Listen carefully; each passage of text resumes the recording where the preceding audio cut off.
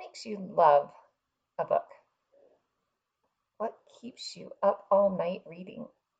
The characters, the plot, world building, a trifecta of all of those?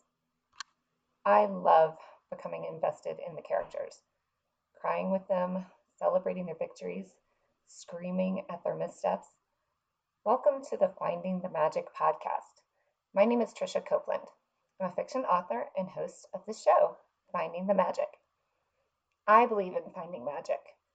I feel each of us create our own brand of magic, whether transforming hearts, lives, numbers, ideas, art, music, or simply enjoying nature. We discover magic every day. I aim to write stories that show what is possible when you commit to finding your own version of magic. In this podcast, I'll be sharing fun content about books, characters, and storytelling. My favorite titles are in the fun and inspiring romance, fantasy, and dystopian genres. But I'll be bringing you reading ideas from many different places, like Lakeside and Beach Reads, most favorite love stories of all time, and most outrageous books written. I even plan on having a couple of cameo author interviews. So I hope you'll tune in for Finding the Magic.